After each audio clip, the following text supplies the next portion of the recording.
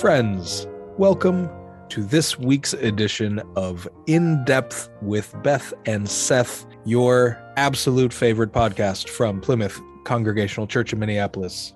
We are number one on the charts at this church right now. Did you know that, Beth? We are number one here. That is good news to hear, We are the Seth. best podcast in this church right now. Excellent. Yes. I'll take it. I'll take being number one for something. Yeah. My name is Seth Patterson, and I am your Minister for Spiritual Formation and Theater. And as always, I am joined by my friend and colleague, Beth Hoffman Faith, who has a title of your own. What is it? Tell me, how are you, Beth? I am always glad to be doing this with you, Seth. And my title is Minister for Congregational Care and Worship. Lots of words there. Very important ministries in that title. I'm looking forward to talking to you about this sermon from Sunday morning, October 24th. Our colleague Dwayne preached this. It's called Binding Everything Together. And this is continuing to be part of our Command to Preach series, in which he received this Colossians 3:12 through 16 from Hope Esperlini, who submitted this, and he pulled it out of the collection plate that we use to pull these things out of. So Colossians chapter 3, verses 12 through 16. What is it? These words are so important. And I'll just preface this by saying this is one of my favorite scripture passages. I have a lot of favorites, but this is in the list. As God's chosen ones, holy and beloved, clothe yourselves with compassion, kindness, humility, meekness, and patience. Bear with one another, and if anyone has a complaint against another, forgive each other, just as the Lord has forgiven you. So you also must forgive. Above all, clothe yourselves with love, which binds everything together in perfect harmony. And let the peace of Christ rule in your hearts, to which indeed you are called in the one body. And be thankful. Let the word of Christ dwell in you richly. Teach and admonish one another in all wisdom, and with gratitude in your hearts, sing psalms, hymns, and spiritual songs to God. Amen. I can see why that's one of your favorites. Oh, could we just do this, Seth? If we just did this, if we just followed this one passage of scripture, the world would be a radically different place. Yeah, but but what if I don't want to? I know. What if I just want you to do it, but I don't want to do it? Well, and that's why it doesn't work. It doesn't work unless we're kind of all in within community. So something, before we talk too much about this, I do want to bring up, and this is part of our getting behind the text a little bit, and Dwayne brings this up too. He talks about how the letters in the New Testament are often attributed to Paul's letter to. But scholars often will argue with that, even though in it says, hey, I'm Paul, I'm writing you a letter. They will often talk about how it is not Paul, but Pauline, meaning somebody is writing either in the name of Paul or pretending to be Paul, or just from the group of people. Paul did not act alone. He had a crew. He had a group of people. So he may not have written this letter. One of his companions did. And they can tell this by way of style. Like there's certain letters that are known to be written by Paul. And then the other ones have a slightly different style. People write things differently. They'll choose different words that indicate that it's a different person writing. And so Dwayne rightfully points out that we don't know who this is writing as Paul. It could be a man, a woman. It could be somebody close to Paul. It could be somebody who had nothing to do with Paul, but was aware of the work and was communicating with this church in Colossus. Seth, why is authorship important?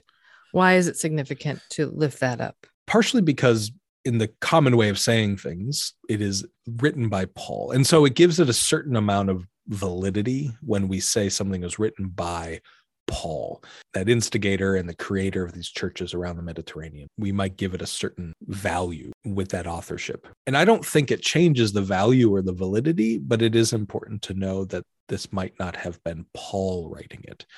And so if it differs in its message from some of the other letters, that could be why. It might explain some contradictions. But in the end, it is still written almost likely from this group of people with Paul who were communicating. So that's why they call it Pauline, Paul-like, Paulish. Thank you for that. It reminds me, I was such a naive 22-year-old when I went to seminary right after college, having taken one religion class in my undergraduate time.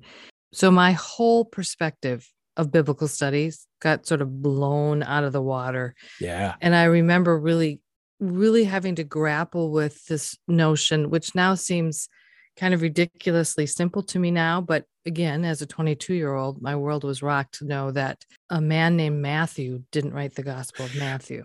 Right. Nobody named Luke wrote this thing. There's nobody named Mark. There's somebody named Mark, but. And so I think it is important that we do look at the biblical works as, it's not in one voice, many different authors, many different editors. What we read now is greatly redacted from the original version. And then translated time and time again. Right. I have a lot of fun actually comparing different translations. And sometimes one word will completely change the context for me. It's also important to remember with these letters that we only have one side of the correspondence. It is almost certain that this letter that we have is in response to a letter that Paul or Paul's group received from this church. But we don't know what they were asking. We can infer by their answers, but we don't know what their questions were. We don't know what the dialogue is. We're only hearing one part of the conversation. And then we don't know what that church then responds to this. When this beautiful thing that you're saying that you read a little while ago, we don't know how that church responded and said, yeah, but how? Or all the time? Like, do you mean us? And we don't know what that part is. We just know this very beautiful, direct, one-sided correspondence. Right. And we hang a lot of meaning on that. Indeed. But now we can say, let's take this as if it's being written to us, to our community, to Plymouth's community. And here we have these sort of gorgeous words that gives really direct instruction on how to be in relationship with one another. I mean, I don't know how you can argue with words like compassion and kindness, humility, patience. I just wish we were better at doing it. So then the question is, do you think we're not? I mean, sermons are sometimes preached to reinforce what we're doing and sometimes to try to recalibrate our way of doing it. What do you think this one is for our current Plymouth community? Again, I appreciate Dwayne's message. He kind of boils all these words and lovely directions into this is what love looks like. This is what we need to do. We need to love each other. And this is not a new message from Dwayne. This is a theme of his, that he comes back to that word love a lot. Yeah. I think that in many ways, Plymouth loves one another and loves the wider community well. I also think there are places and spaces in our community where these words, these Pauline words, are a little bit lost right now. This is our community. So I don't think it's not an uncommon situation for any kind of covenanted community. There are places in which what we would hope for doesn't always happen. But within our community, I would love to hear from our listeners where they see this text really living at Plymouth right now and where they've noticed that we're not living into these words. Yeah, Dwayne does a great job, I think, at helping us understand that love is an action and not a word. He talks about putting it on like clothing. You wear the love. You don't just say, I love you, jerk. You act it. He has a great phrase. They don't just hold the story. They are the story. We don't just say love. We are love. We act in love. So yeah, using that, I would love to hear what you said. How do you listeners see us acting in love? How do you see us putting on the clothing of love and compassion and humility and doing that with each other? Well, and I think that Hope, who chose this passage for one of us to preach from, these words were very personal to her. And Mhm. Dwayne, in his opening remarks, said that, Hope talks about her Bible. She actually, I think this is such a cool practice, writing down the date of when you've studied a particular passage. And she I've had never 3. heard of that before. I I like love the idea. that.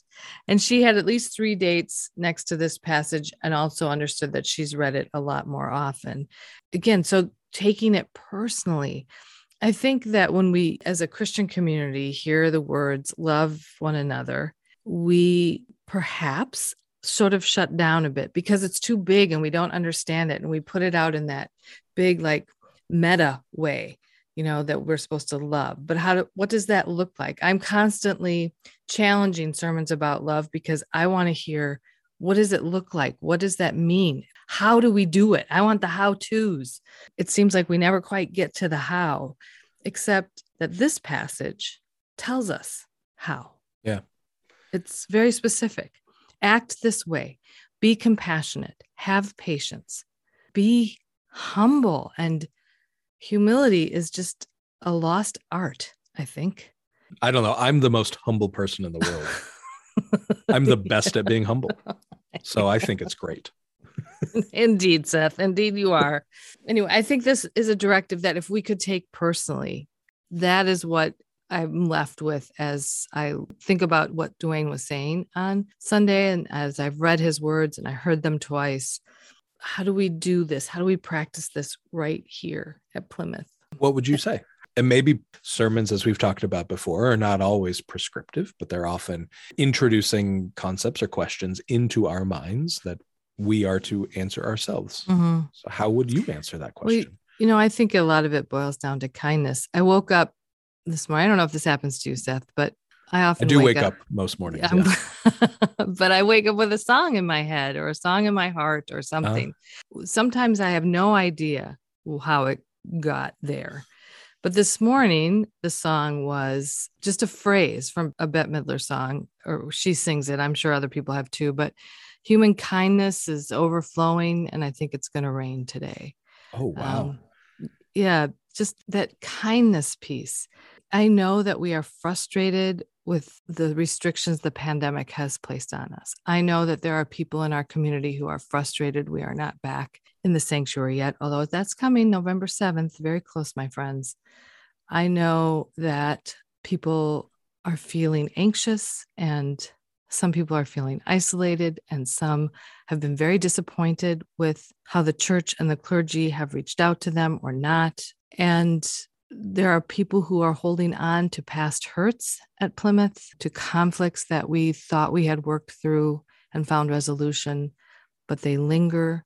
And it just doesn't bring out the best in us sometimes. So you have witnessed our community not acting in kindness. I have. Yeah, I have been on the end of unkind things said and done. I have heard others say unkind things about each other. I've heard a lot of criticism.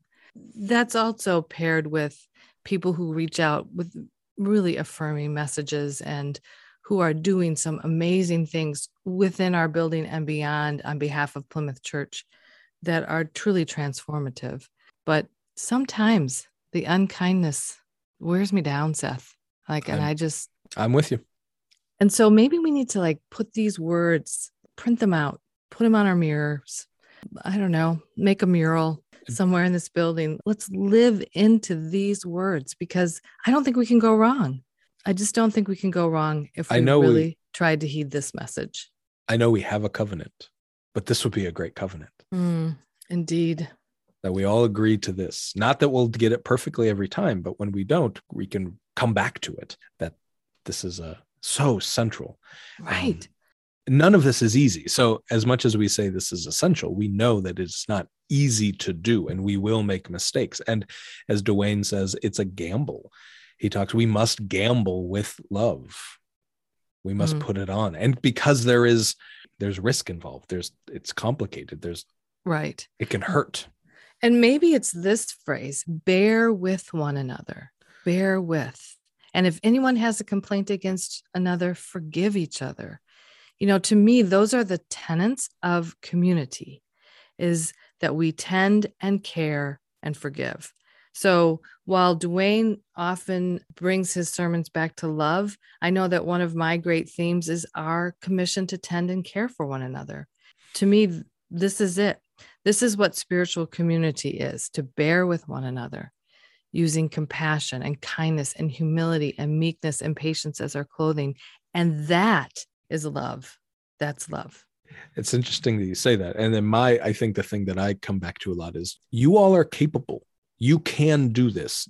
And it's your responsibility and important that you do whatever the thing is, caring for, loving. So the three of our things really bind together really well. Indeed, they do. In your last sermon, you also are what you're good at in your sermons is declaring how you will be involved in whatever you're preaching. So in your last sermon, you put it out there. I'm going to love you even when it's hard to do. You said that from the pulpit to anybody who's listening. I'm going to love you even when I don't like what you're doing, when I don't agree with you. I'm going to love you. And I thought it was interesting as we were talking about this recording today, you said you heard a lot about that sermon, about the kind of breakdown of the Lord's Prayer, but nobody really commented on those declarations, framing that in that covenant. No, one person did respond with a lot of questions of sort of, but do I do it begrudgingly? Do I do it out of obligation? And then there's lots of good questions. What if the disagreement turns violent? Well, good questions. But for the most part, the response was not about that. And I think we like to argue against love all the time, right? Isn't that what we are prone to do? Well, how do I love somebody I don't really like? Or how do I love? I mean, look at what's going on over there. I don't love that. I mean, so we make cases against love all the time. How about we stop doing that? And we conflate love and like. Yeah. Yeah. My daughter threw a gigantic tantrum last night. Like one of those, just haven't seen this in a while. Long, just like in waves. Surprising. I did not like it. I did not like it at all. It was very frustrating. I was trying not to be angry and make it worse, but I loved her the whole time. Right. And we continue to love people in their unkindness. We continue to love and to strive to be beloved community. I know that is what the heart of Plymouth is and the mission of Plymouth. Just sometimes it flows a little easier than others. To end with Dwayne's words, we do this together. And if we remember only one thing, it's love. Amen. Love always wins. Love always wins. All right, friends, be well. And until next time.